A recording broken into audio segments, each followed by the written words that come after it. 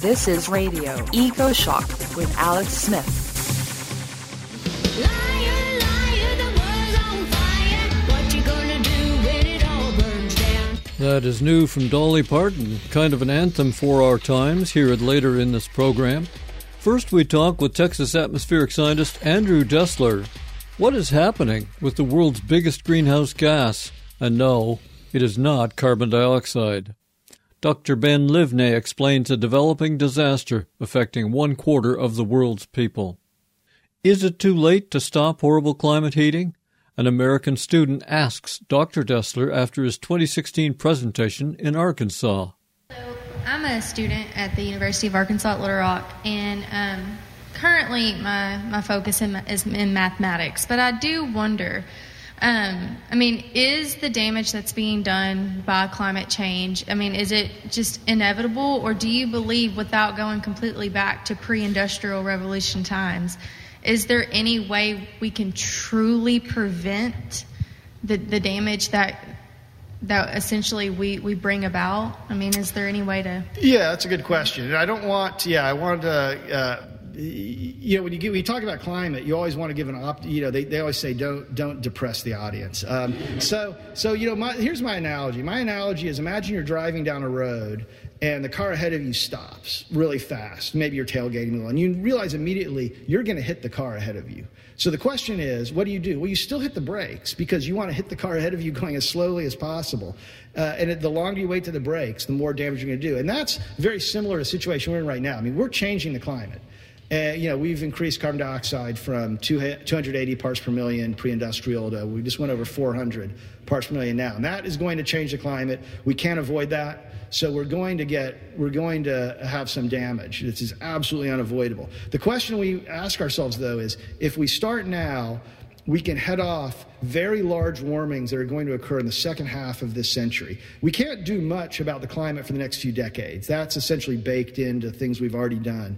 But we do have control over the stuff at the end of the 21st century. Stuff for your kids. You might, given health, you might be alive. So we do have a choice to make about what's going to happen. The other thing I like to emphasize is, and I haven't talked about this at all, is that once you emit carbon dioxide to the atmosphere, it's effectively irreversible.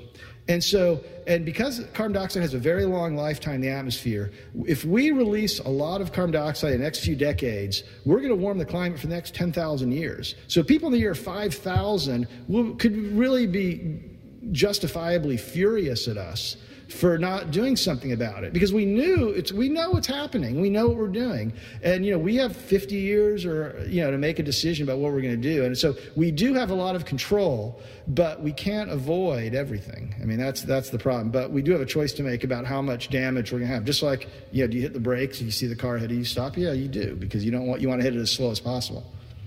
Radio Ecoshock. The oceans are hotter than ever. Record heat waves crash across whole continents. We know more carbon dioxide in the atmosphere leads to warming, but the amount of CO2 up there is tiny compared to another major greenhouse factor that nobody really talks about. That is water vapor, and it feeds back even more warming. Why, how, and how much?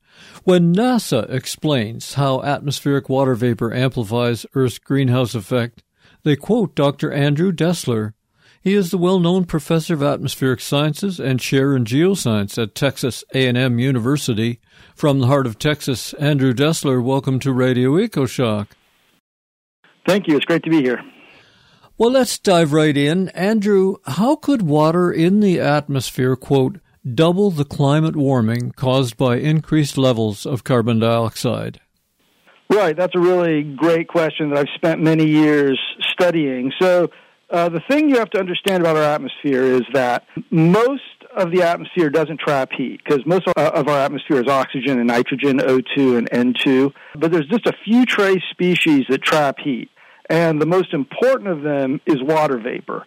And the second most important is carbon dioxide. So those are the two most important greenhouse gases.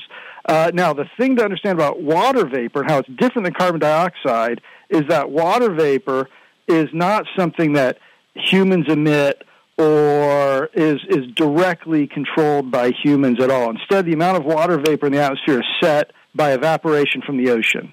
So over time, the oceans are always evaporating, and then the atmosphere is always raining. And so those two processes are really the control of how much water vapor is in the atmosphere. And water vapor, as I said before, is a greenhouse gas.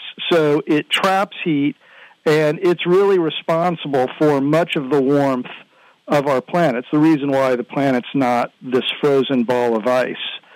So when we talk about the water vapor feedback, what we're talking about is this vicious cycle where humans add a little carbon dioxide to the atmosphere, and that comes from burning fossil fuels. So we add a little carbon dioxide. The carbon dioxide traps heat. That warms the surface of the Earth. That increases the evaporation of water off the oceans, and it also warms the atmosphere so the air can hold more water vapor. So the initial carbon dioxide leads to more water in the atmosphere, and then that additional water traps more heat, and that doubles the warming you get from the carbon dioxide by itself. So if it weren't for water vapor, then our carbon emissions really wouldn't have done anywhere near the damage that they are doing right now. That's exactly right. That the direct warming that we get from carbon dioxide is about a third of the actual warming, where the rest of it comes from what these we call feedbacks, these vicious cycles like water vapor, ice albedo, clouds, things like that. So the laws of thermodynamics suggest water vapor in the atmosphere can increase by around 7% for each degree C of warming, and the planet's already over 1 degree C hotter than pre-industrial times, and that sounds like a lot of water going up into the air. Is it possible to imagine how much wetter the atmosphere is these days? Yeah, I think it's hard for people to understand how much water is in the atmosphere, but it is a lot. In a hot, humid region like Houston during the summer or the maritime region in the tropics, water vapor can be a few percent of the atmosphere. There's a lot of water in the atmosphere, and all of that water is trapping heat. And so this also makes it less comfortable. So it does a bunch of things that we don't like.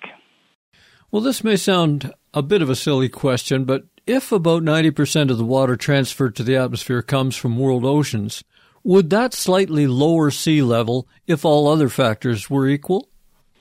Yeah, absolutely. But you have to realize it's a tiny, tiny amount. So the oceans are on average about 4 kilometers deep. And the amount of water vapor in the atmosphere, if you condense it all, might be a centimeter of water. So you're talking about a tiny, tiny, tiny amount of sea level change due to increased atmospheric water vapor. But certainly, if you add water to the atmosphere, that water has to come from somewhere, and it is going to come from the oceans primarily. And so, yeah, it is going to very slightly reduce sea level, but so little nobody would ever notice. Well, for water vapor transmission, does it matter that the oceans are currently hotter than ever and experiencing marine heat waves, in fact? I mean, this is part of the overall cycle of the water vapor feedback. As the Earth warms, the oceans warm along with the rest of the planet, and that's what drives increased evaporation from the oceans, and it also, heats the atmosphere, and then the atmosphere can hold more water vapor. So the fact that the oceans are really hot is, consistent with what we think is going on with this vicious cycle of water vapor. The World Meteorological Organization predicts Earth will cross 1.5 degrees C of warming at least 1 year in the next 5, not permanently, but we'll get there. And does that mean then that there could be 10% more water vapor than pre-industrial times? Certainly, we expect that the water vapor will increase. The fractional increase in water vapor will be constant with every degree of warming. So, yeah, I mean, as the climate warms, the water in the atmosphere is going to continue to go up, and that's going to continue to amplify the heating we get from carbon dioxide. So that's certainly, we're never going to run out of water vapor to add to the atmosphere because there's so much water in the oceans. And we're getting more extreme rainfall events like the recent downpour in North Italy where 6 months of rain fell in 36 hours. Is that related to what we're talking about here, more water in the air? Yes. I mean, it's rainfall is different than the water vapor feedback, but you're right. They're all connected through changes in the strength of the hydrologic cycle. So we do, one of the longest predictions of climate science it was predicted well before it was observed, is that we're going to get more intense rain events. And again, part of that is that the atmosphere has more water in it. But then there are other things going on also. And indeed, we see observations around the world that validate that we're getting more intense rain events. So this is another really successful prediction of climate science. If the atmosphere is getting wetter, why is drought and desertification expanding in some parts of the world? And does that maldistribution mean some places could become so wet that they're like pluvial? Right. So when you think about the hydrologic cycle, again, this is slightly different than the water vapor feedback. When you think about rainfall, the models make predictions that we validated in the observations. And among these predictions are that the intense rain events are going to get more intense, and indeed we see that. And then the other thing we expect to see is that there'll be more variability in the rainfall. In other words, when more of your rain is falling in the heaviest events, it also means that there's going to be longer periods when you're not getting any rain. And so the net result of this is when it rains, it's going to really rain. It's going to flood. And then when it's not raining, you're going to have these long periods with no rain. And so this increased variability of the rainfall means that you end up with more of both extremes, more floods and more droughts. And that's just a consequence of the basic physics. And again, models have predicted this, and we can see it in the observations. So this is definitely something that we should expect to see. Andrew Dessler, there are proposals to remove carbon dioxide from the air to slow global warming. Would it work to reduce the amount of water vapor, too?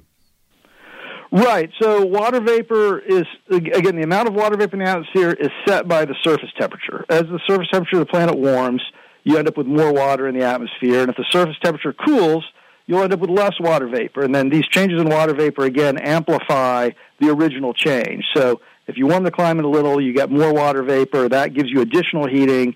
If you cooled the climate, the water vapor would condense out, and that would amplify the cooling. Now, if we are able to pull some carbon dioxide out of the atmosphere through what people refer to as carbon dioxide removal, through one way or another, that would be the exact opposite of us adding carbon dioxide and getting warming. If we pulled carbon dioxide out, that would indeed introduce a cooling trend. Then the water vapor would go down, and the decrease in water vapor would amplify the temperature decline. So, this is something that people are seriously discussing, because if you look out the window, you have to ask yourself, are we really cutting our emissions fast enough to avoid what many people consider to be the dangerous levels of warming? Yeah, we hear about a threat from methane. Everybody talks about it. Research vessels go to the Arctic, groups form. Water vapor in the atmosphere can double the impacts of our greenhouse gases. Why is hardly anyone talking about this? It's very important to understand the difference between a forcing and a feedback. So when humans do something that perturbs the climate, like add carbon dioxide to the atmosphere or add methane to the atmosphere, those things perturb the climate, and then the water vapor responds to it. Human emissions of water vapor are basically zero because, again, the dominant source of water in the atmosphere is evaporation from the oceans, which are really big. So if you ask the question, what are the things that humans have to do if we want to stabilize the climate, it has nothing to do with water vapor because we don't directly control that. What humans need to do is we need to stop the forcing of the climate. We need to stop the things that are starting the chain, the causal chain that warms the climate, that water vapor then amplifies. So, the levers that humans have is carbon dioxide and methane. Now, again, it's important to understand that those things are amplified by water vapor, but humans don't control water vapor. So there's no policy that humans could do. There's no actions we could take that directly affect water vapor. We only affect indirectly through carbon dioxide and through methane.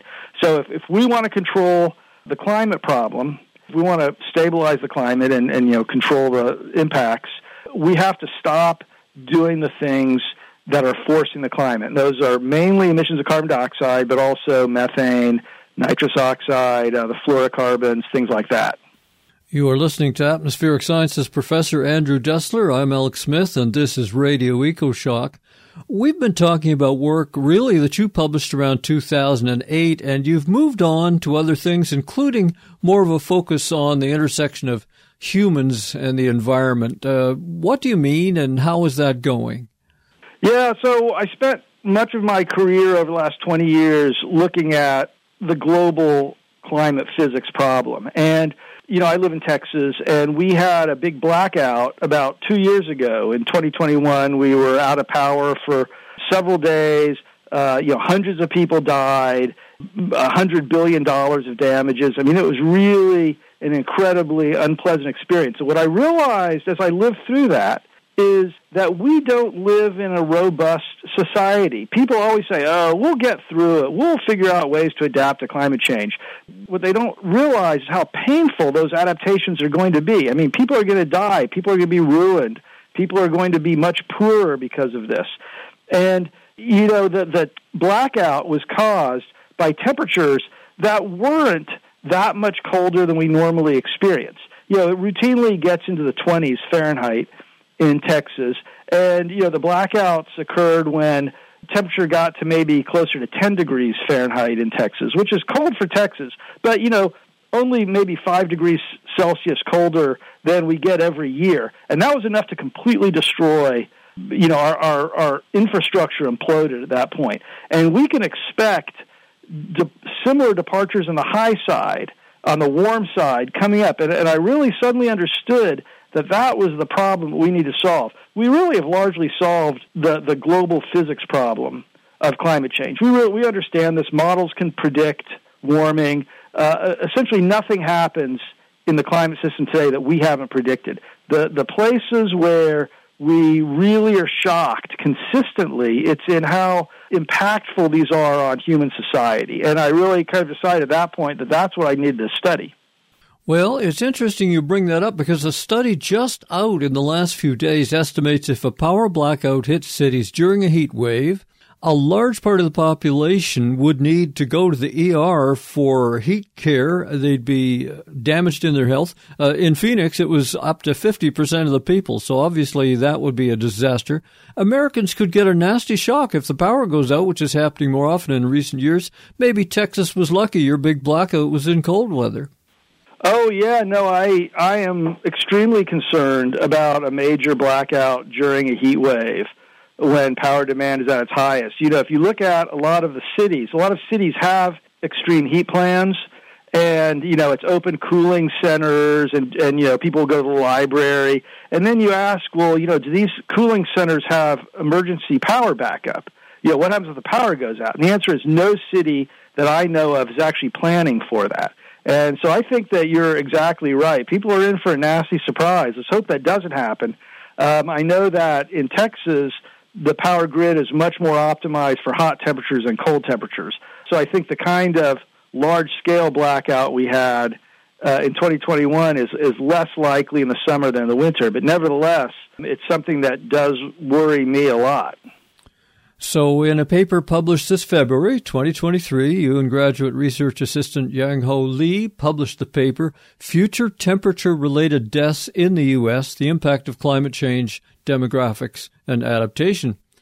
Now, I think death is important. Obviously, it's kind of final, but I don't like it as an indicator of heat damages. As you say in the paper, people adapt to heat in many ways, and heat deaths in Europe, for example, went down after the great mass deaths of the 2003 heat wave. So heat can go up and deaths can go down to a point, yes? Oh, yeah, and I 100% agree. The focus on deaths as a metric of climate damage, I think, is completely misplaced. That the real impact of climate change is not going to be on people actually dying immediately due to these climate disasters. And certainly you're right, after 2003, people adapted. People who are rich bought air conditioners, and people who are poor learned to tough it out. And so I 100% agree with you. But it was, and I should say, that paper is still under review. It's not yet published, but we expect it to be accepted very soon. It was interesting because in that paper, because we specifically wanted to look at adaptation and the ability of people to adapt and the role of adaptation. And again, there's a lot of people out there who will say stuff like, "Oh, we'll get by. We'll figure out as the temperature warms, we'll deal with it." And we will deal with it. But, some people will deal with it by dying. Other people will deal with it by spending all of their money on air conditioning, and they won't have money to pay for college tuition or go on a vacation or start a small business. I mean, adaptation is going to be very hard, and it's going to be very expensive. And, the people who say, we'll deal with it, those are almost always rich people, because they will deal with it. You never hear a poor person say, "Oh, I'm not worried about heat. I'll just install an air conditioner," because they know they don't have the money to do that. Well, they just had a heat wave of death level in India, and various Indian media pointed out that almost half the population must go out and work outside every day, and if they don't work that day, they don't have enough food for the family for dinner. So there's not a lot of adaptation they can do. Oh, yeah, that's right. And again, the people that say we'll adapt, those are not people that work outside. Those are people that work in offices, and, they will adapt. They're wealthy office workers. Someone who works outside never says, "Oh, I'll adapt." In your 2021 investigation with Jang Ho Lee and Jeff Mast, you found, quote, increases of heat wave indices are significant between 1.5 degrees C and 2 degrees C of warming, end quote. Why? What happens after that 1.5 level that makes heat more dangerous? A point I always like to make is that there really are no thresholds in the atmosphere, in the sense that there's no tipping points really that we know of. You can imagine some exist, but it's really the case that every tenth of a degree of global average warming makes things worse. And so people often talk about 1.5 degrees C as a threshold we can't breach. But to be honest, 1.5 degrees is not that much better than 1.6 degrees. And, 1.6 degrees is not that much better than 1.7 degrees. So, our goal should really be to keep warming as low as possible. And that's really what I focus on. I think that there's probably too much of a focus on the specific Paris Agreement targets of 1.5 and 2 degrees Celsius.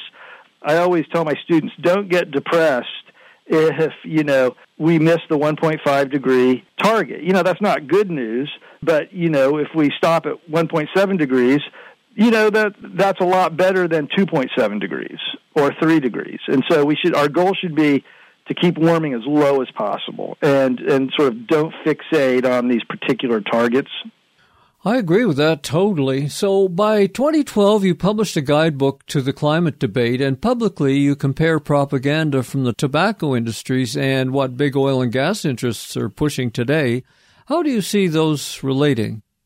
So in the 60s, the scientific evidence connecting smoking with health impacts was really overwhelming. So the U.S. Surgeon General actually put out a report in 1964 that, talked about all of the health impacts of smoking, which were extremely well established at that point. I always ask my students, so what do you think the cigarette companies did? Did they say, "Oh, yeah, sure, our cigarettes are harmful, don't smoke them"? Of course they did not do that. They developed what is often referred to as the tobacco playbook, which is this, how do you keep doing something which is really bad for society, but which makes you a lot of money? And, you start out by questioning the science, for example, and then you talk about, freedom. People, we don't know that cigarettes are actually causing health impacts. The science is split. Some scientists say it does, but some scientists say it doesn't. And, the government shouldn't be telling you what to do. And, everybody here is familiar with the arguments. They've just been, you've heard exactly those arguments time and time again. And in particular, you hear them from the oil companies, and you hear them from the fossil fuel apologists, the people out there who are trying to delay action on climate change. They make exactly the same arguments that the tobacco companies did, which is, we're not sure, the science isn't settled, and, how dare the government tell me I can't use natural gas. It's exactly the same arguments. And, say the oil companies, the fossil fuel manufacturers have really learned from the experience of the tobacco companies how to cast doubt and essentially run this rearguard action to keep policy from being implemented. And the thing that's important to understand is the goal is never to win the debate. the tobacco companies were never trying to prove that cigarettes were safe. They were just trying to create enough doubt that it slowed down regulation. And the fossil fuel companies and their propagandists are doing exactly the same thing. They're not trying to win the debate because they can't. They're just trying to throw enough chaff into the air that it confuses people, and so people don't really know who to believe, and it's confusing, and I'm just not going to worry about it because I don't understand the science, and I see these people yelling at each other, and they've been very successful at slowing down policy to address climate change. And you took on one of the few real scientist deniers, Richard Lindzen. And Lindzen is a real atmospheric scientist. He has discoveries and papers to his name, and yet he worked with the Koch-funded Cato Institute and allegedly got money from Peabody Coal. What is your assessment of his role in the so-called climate debate? So if you're a fossil fuel company and you want to try to cast doubt on the science of climate change, what the tobacco companies found is that the most effective messengers for that are scientists. Scientists are widely respected in our society. So the tobacco companies set up a tobacco institute. They had these scientists come out and say, we don't know if tobacco is bad for you. And so the oil companies obviously wanted to, and the coal companies wanted to reproduce that. And so they went out, and there are not very many, but there are a few legitimate credentialed atmospheric scientists who don't accept the mainstream view of science, and Dr. Lindzen is one of them. There's, again, very, very few numbers of them. I can count them on one or two hands. And so they used him to try to push their message of doubt. Again, it's straight out of the tobacco playbook. You want to have a scientist telling you that the science is uncertain. You don't want to have a PR person doing it. It's ironic. In 2019, I interviewed Tapio Schneider from NASA and Caltech, and he postulated tropical clouds could break up at some point of warming, likely beyond 1,200 parts per million CO2 or beyond. But that's sort of what Richard Lindzen argued with his iris effect when he predicted Earth would only see about half a degree of warming because of changes to tropical clouds. But I guess he must realize by now that's just wrong. I have no idea what he realizes. I do think, though, that the arguments were 180 degrees different because Lindzen's argument was that the reduction in clouds would allow more, basically, heat to escape to space.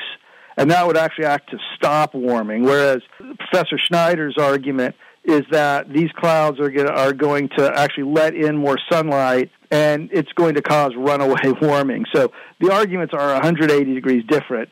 In neither case do I spend a lot of time worrying about them. I think Dr. Lindzen's arguments have been disproven. His argument that the change in cloudiness will act as a brake on warming, we don't see any evidence that that's supported. And for Dr. Schneider's argument, it may be right, but if we get to 1,200 ppm of carbon dioxide, it's going to be so bad that the breakup of clouds will almost be not worth worrying about. Right, that's a quadrupling of CO2 in the atmosphere. You and I wouldn't be talking over the internet if any of that happened. So you are also director of the Texas Center for Climate Studies. Do you think scientists in Texas get more heat from the fossil fuel industry or the governor?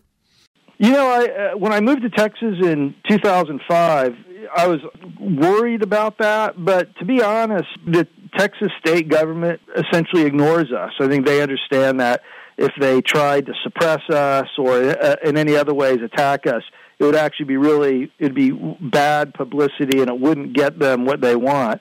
I do think, though, that if you read the news these days, you see that the people in Austin, our state capital, are trying to dilute or some of them are talking about diluting the protections of tenure. And if they get rid of tenure, then I think all bets are off. I think it will be very difficult to be a climate scientist in Texas if you don't have tenure, if you're worried that your contract won't be renewed because people are mad about your research or what you're saying. I mean, with tenure, I can just say, hey, here's what the science says. I don't have to worry about people being mad about it. But without tenure, I think it would be quite dicey. But so far, it's been, working in Texas has not been an issue. And as much as the state government may not want to hear what I want to say, They don't seem to, it hasn't slowed them down. After your presentation in December 2016, a student in Arkansas asked what we all want to know. Is climate disaster already determined, baked in, or can we save ourselves still? What do you say now? What I said earlier is, let me just repeat that, which is that there really are no thresholds. 1 degree of warming, which is where we are now, there are impacts associated with that. Some of them are really bad impacts. We're probably going to hit 1.5 degrees in, the next decade, or maybe a little bit beyond that. That's going to be worse than 1 degree. Hopefully we can stop the warming by 2 degrees. I'm optimistic we can do that. Every tenth of a degree of warming makes it worse. So I don't look at this as a binary situation where it's disaster or not disaster. I look at it as sort of this continuum. There are bad impacts now at 1 degree of warming, globally averaged. They'll be worse at 1.2 degrees or 1.4 degrees, 1.6 degrees, 1.8 degrees. But we just need to stop it. And when we stop it, then the impacts will stop getting worse. And that's really what we need to focus on. From Texas A&M University, we have been speaking with atmospheric scientist Professor Andrew Dessler. Find links to the papers and videos we discussed in my show blog at ecoshock.org, along with more notes on the big role of water vapor in the climate story. Andrew, it's been a treat to talk with you. Thank you. Thank you. I'm Alex Smith for Radio Ecoshock. You're listening to Ecoshock Radio for the world. I'm Alex Smith. Get it all at our website, ecoshock.org. This is Radio Ecoshock with your host, Alex Smith. In a presentation on climate reality, Andrew Dessler explained how big oil and gas downplay the horrible risks using strategies from the rearguard action by tobacco companies. Here's a short clip from Good Morning America in 1982. After the Surgeon General of the United States reported tobacco definitely causes cancer and other diseases, this is the ploy by Bill Dwyer, Vice President of the Tobacco Institute, on TV. See if you can translate it into global warming talk by fossil fuel companies and their lobbyists today. Today, the government released a new report on smoking and health, which said that there is overwhelming evidence that cigarette smoking causes lung cancer and is a major factor in heart disease. The tobacco industry says that there is no conclusive evidence that smoking causes cancer or heart disease. Yesterday, we discussed this new report with the United States Surgeon General, Julius Richmond, and John Pinney of Health, Education, and Welfare. And this morning, Bill Dwyer, who is Vice President of the Tobacco Institute, is with us, and Steve Bell joins our conversation from Washington. Good morning, Mr. Dwyer. Good morning, David. Thank you very much. But if everybody made the choice to quit smoking, then, of course, there wouldn't, let's say, be any more tobacco industry. So it's in the interest of the industry to keep people smoking if they're going to continue to make a profit. Why should the public believe you as opposed to believing the Surgeon General and all the doctors and the reports from the government? David, I don't think it's quite so much a matter of believing us versus someone else. It's believing what the facts are.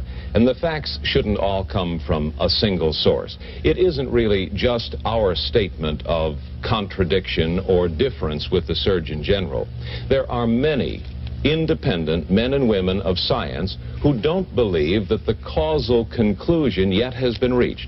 David, we don't deny that there is statistical evidence. Smokers in greater number than non-smokers do fall victim to these various diseases. But we must remember that, for example, most smokers don't develop lung cancer, and certain non-smokers do as well. We think it's an open question.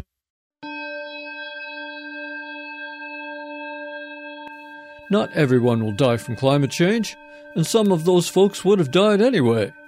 Tobacco spokesman Bill Dwyer on Good Morning America in 1982, laying out all the lines now used by the oil, gas, and coal companies. They want to pacify you as the world heats beyond recognition so they can burn their profitable products. Coming up, drying lakes around the world and that new Dolly Parton song, an anthem for action in the heat. Experts say about 1/4 of the world's population resides in a basin of a drying lake. In fact, half the world's lakes are shrinking. Why? And what does it mean?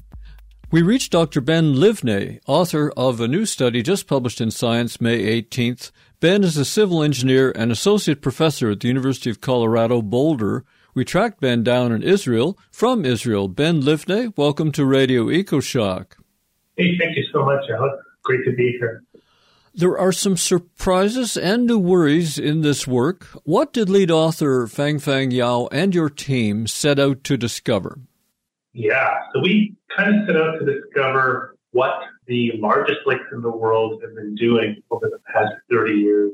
We had access to some new satellite data that could tell us about changes in elevation and footprint, so we could actually calculate volume changes. And we wanted to understand what was driving changes in lake water volume across the globe. Well, in January 2022, a team of scientists from Nanjing University of Geography published a study finding, quote, a net water mass gain in global lakes. It seems like your team found the opposite. How does that work? So I think a lot of it comes down to the number of lakes and which lakes people are looking at. So some studies look at a large number of lakes, smaller lakes as well, and it kind of depends on how you do the arithmetic, I guess. So we took the 2,000 or so largest lakes, which represent about 87% of freshwater on Earth, and we showed that about a little over half of those are declining, and of those, a little more than half of the decline are actually caused by humans, either directly or indirectly. Are there certain parts of the world where lakes are losing water, like deserts or tropical zones? Yeah, so we found, generally speaking, more declines in lake water levels in arid regions.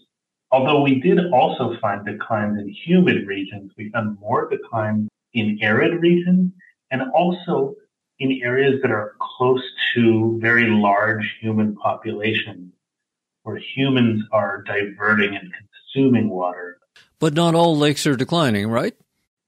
That's right. And we found an increasing lake water storage in a number of places distributed throughout the globe, but in particular in cooler places, colder climates like in northern Canada, for example, there's sort of a hot spot of increasing lake water storage.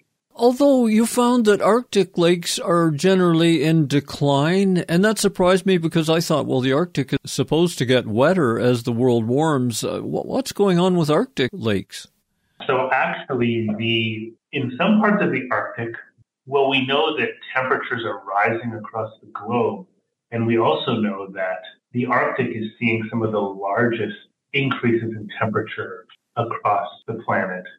And so what we found was that rising temperatures actually have contributed to some of the decline in these northern lakes. And we sort of looked at what was the largest contributor to lake water decline. And in a lot of those cases, it was temperature. So I guess we need to learn this new term, potential evapotranspiration, or PET. So I'm guessing that a warmer atmosphere will hold more water and it's sucking some up out of the lakes. Is that what's going on?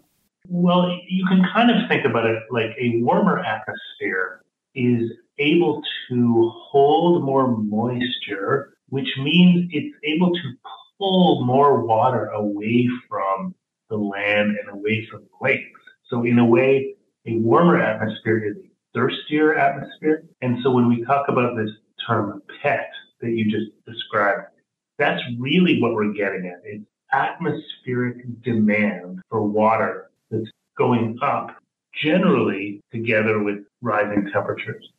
Could you describe a couple of lakes in decline, maybe where there are a lot of people living around them, and what that means for those people in the surrounding basin? Yeah, so there's a few examples, and I think if we want to think about examples of sort of good management versus bad management. So in general, I would just say first that rising temperatures and evaporation contribute to fairly widespread declines in lake water, but those tend to not be these huge sort of disastrous landscape shifting declines. The cases where you have the biggest declines are essentially these cases where humans are diverting and consuming water in an unsustainable way. So some examples, for example, the Aral Sea, which is in the former Soviet Union, it at one time in the 1960s was one of the top 5 largest lakes in the world. And because of diversion of the 2 rivers that flow into it, it's now declined by over 90%. So it's not even in the top 10 or top 20 anymore. The Dead Sea is an example of a lake where diversions have essentially caused major declines. The water level is going down by something like 1 meter per year over the past 40 years. So that's a lot. Here, or when we think about Colorado and the Colorado River Basin, some of those big reservoirs, people have done a good job setting up these thresholds or points at which they declare a shortage. And really what I think that embodies is that lake water levels and really healthy lake water levels are a priority.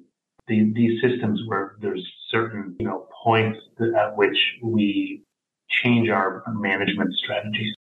But it seems in some places where you don't have good water management and the lakes are shrinking, people feel even more stressed for water. They want more irrigation water. And so it's almost like a positive feedback effect that drier lakes might lead to drier lakes because of the human reaction. You're absolutely right. There tends to be this feedback loop.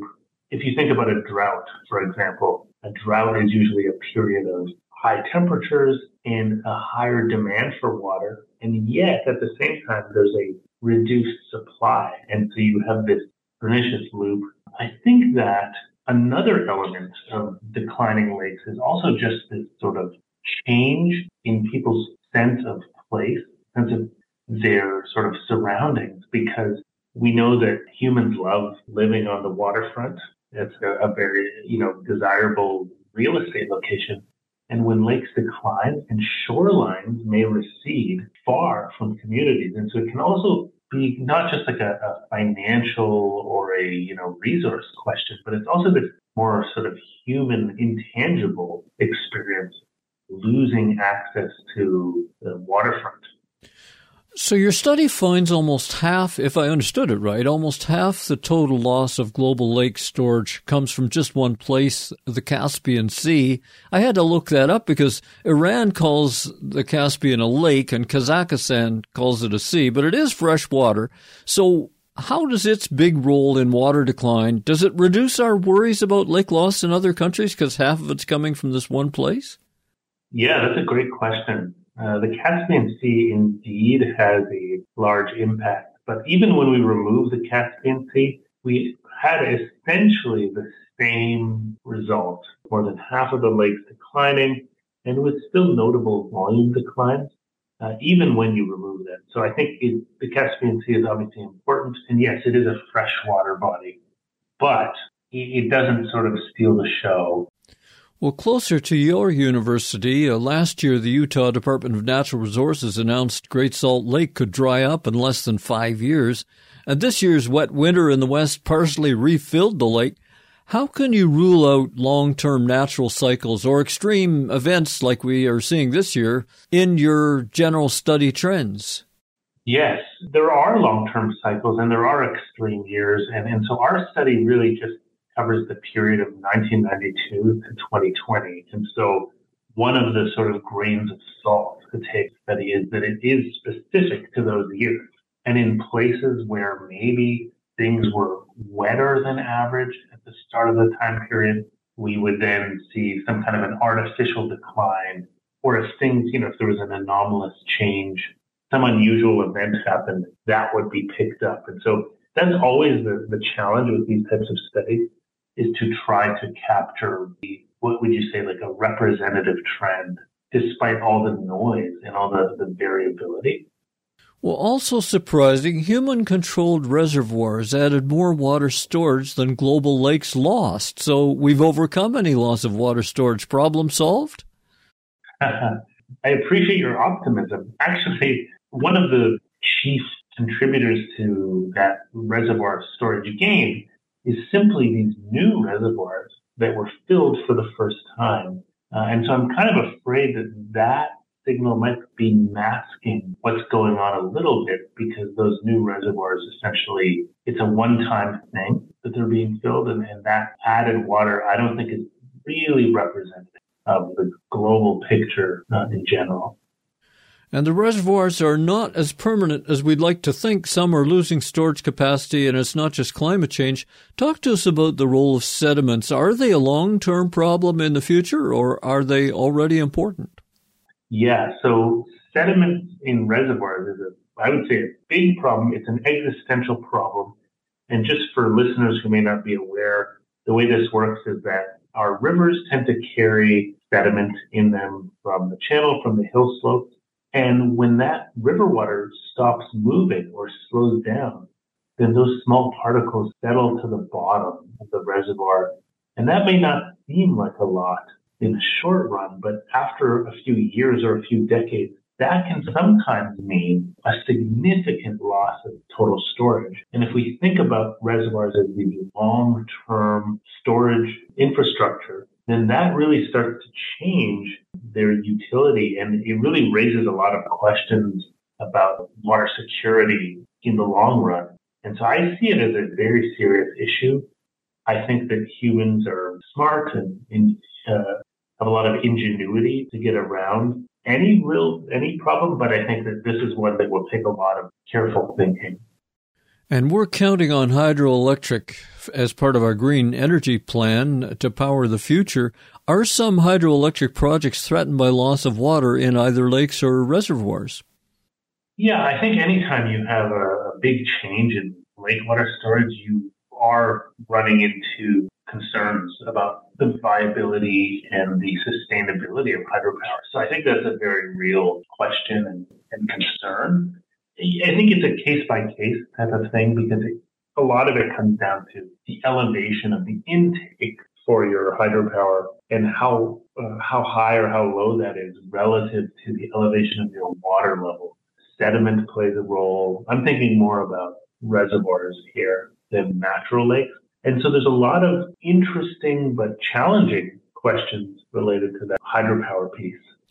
Check out the Radio Ecoshock website. We're at ecoshock.org. This is Radio Ecoshock. Our guest from University of Colorado Boulder is Dr. Ben Livney. We're talking about new science showing half of the world lakes are losing water. When it comes to human damage to the environment, climate change certainly isn't everything, but I can't help thinking that this lake shrinking problem could get worse as the climate heats up. But what are your thoughts, Ben? And so, well, what do we know about the way climate may change? So we're quite confident that things are going to get warmer. And actually, there's also some reason to believe that things may get a little bit wetter. So there may be more precipitation as we go forward. And it'll really come down to the balance between those two things. I think in many places, we will see more drying because of the warming. But because reservoirs and lakes tend to be these sort of collection basins, I also think we're going to get an upshot in some places. So I'm still sort of optimistic about things that, on balance, we should be okay. But I think each reservoir is going to be a unique case. And just raising awareness, taking more observations so we have a better sense of what's going on, that's going to be kind of the path forward.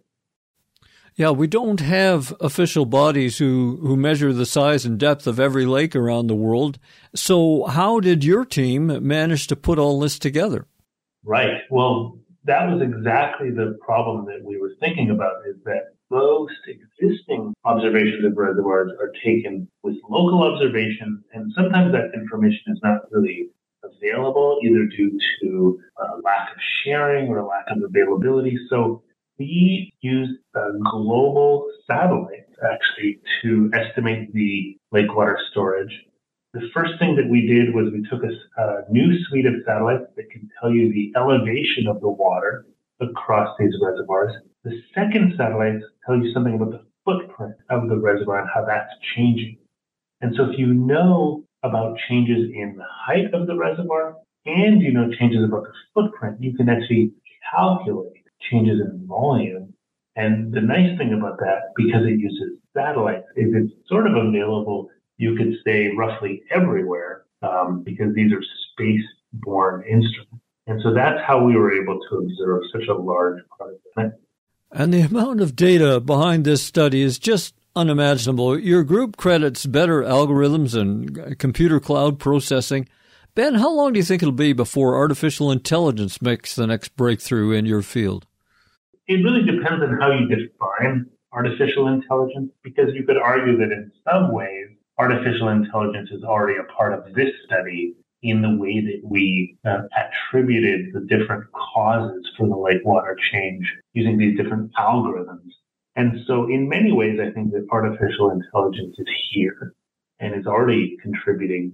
But when it comes to sort of coming up with these new ideas and innovative methods, I think we're pretty far still from artificial intelligence being sort of the creator of some of those methods. But instead, it's more of a collaborator with the human scientists at this point.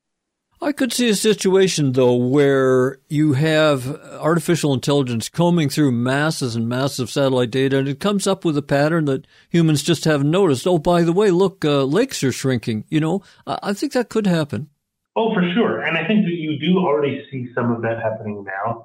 I think we just have to come up with the interesting questions and then unleash the power of these computers and these algorithms to help us do the rest. So getting back to the climate front, how would less water on world lakes change the impact of the greenhouse gas emissions that we put up into the atmosphere? Well, less water, in the extreme case, could lead to shortages of water, shortages of food. And you mentioned hydropower. There's also recreation and navigation. All of these things are affected by water levels. So that's kind of a direct impact. But, when you think about how interconnected things are and the global supply chain of food and goods and services, I think one of the probably most tangible impacts of any kind of sustained loss of global lake water would be just kind of affecting the cost of goods, the availability of goods, that kind of thing. That isn't to say that humans and our supply chain can't get better and be more adaptive, but I think that there's certainly stressors that we would feel if lakes were declining more significantly. We've had protest movements gathering to save the whales and the trees. Is it time to save the lakes, and what could be done for them? Yeah, that's a great sentiment, actually. I think our lakes are super important, and we're just very lucky to have them because they're just this excellent resource that's very accessible. I think the biggest thing, and really any solution, will involve a combination of awareness, so making it a priority to measure and report what's happening. So, the current study that we did is like an example of this. We made a step toward improving our knowledge of what's actually happened so far. And then, of course, the second part would have to be something more actionable, so making it a priority to have healthy lake levels. This would come from sort of the policy or governance, kind of like what we see on the Colorado River Basin reservoirs. And some lakes are connected directly to glaciers, and I guess changes in that ice world could add freshwater storage for a short period of time while the glaciers melt and then subtract when they're gone. That's absolutely right. And there's a lot of concerns over that happening, in particular in some of the larger glacier systems like in the Himalayas in Asia, where you have significant amounts of almost prehistoric water that has the potential to be released at an unsustainable rate, like you say, a short-term boom, but then a long-term decline. From the University of Colorado Boulder, our guest is hydrology expert Dr. Ben Livney. With lead author Fang Yao, Ben co-wrote the paper titled Satellites Reveal Widespread Decline in Global Lake Water Storage. You can find links to more in my show blog at ecoshock.org. Ben, thank you so much for sharing your work with us. Thank you so much, Alex. I'm Alex Smith for Radio Ecoshock. We just have time for a bit of Dolly Parton's new song, World on Fire, released in May 2023. You can find it on YouTube or dollyparton.com. Thanks, Dolly. I'm Alex Smith, over and out for this week's Radio Ecoshock.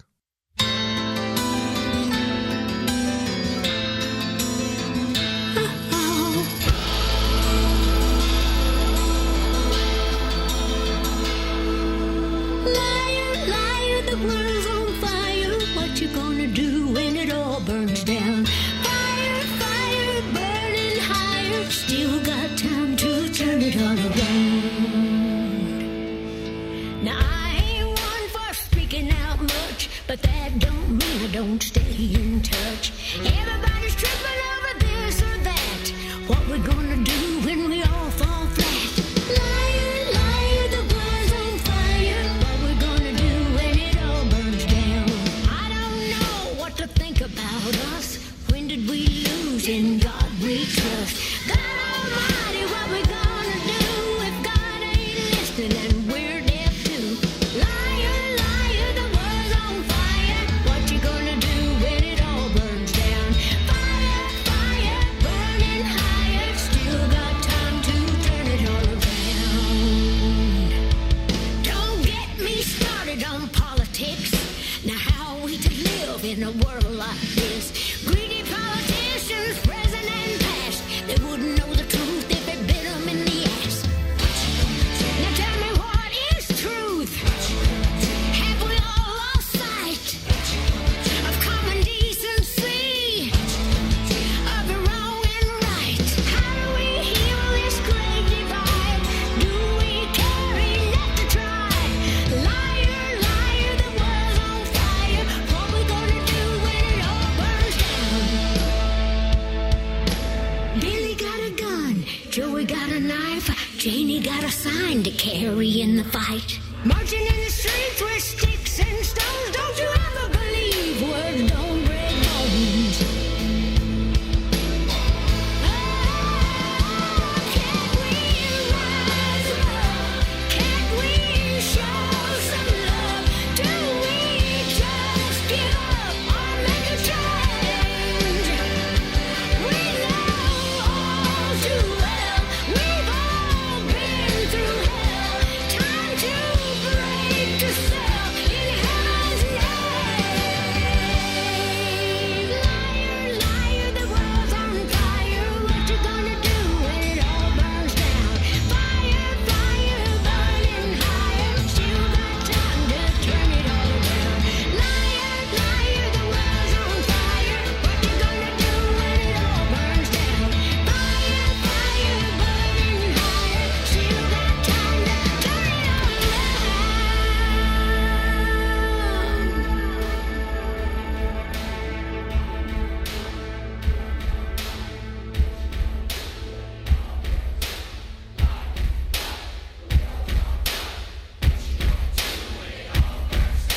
Show some love.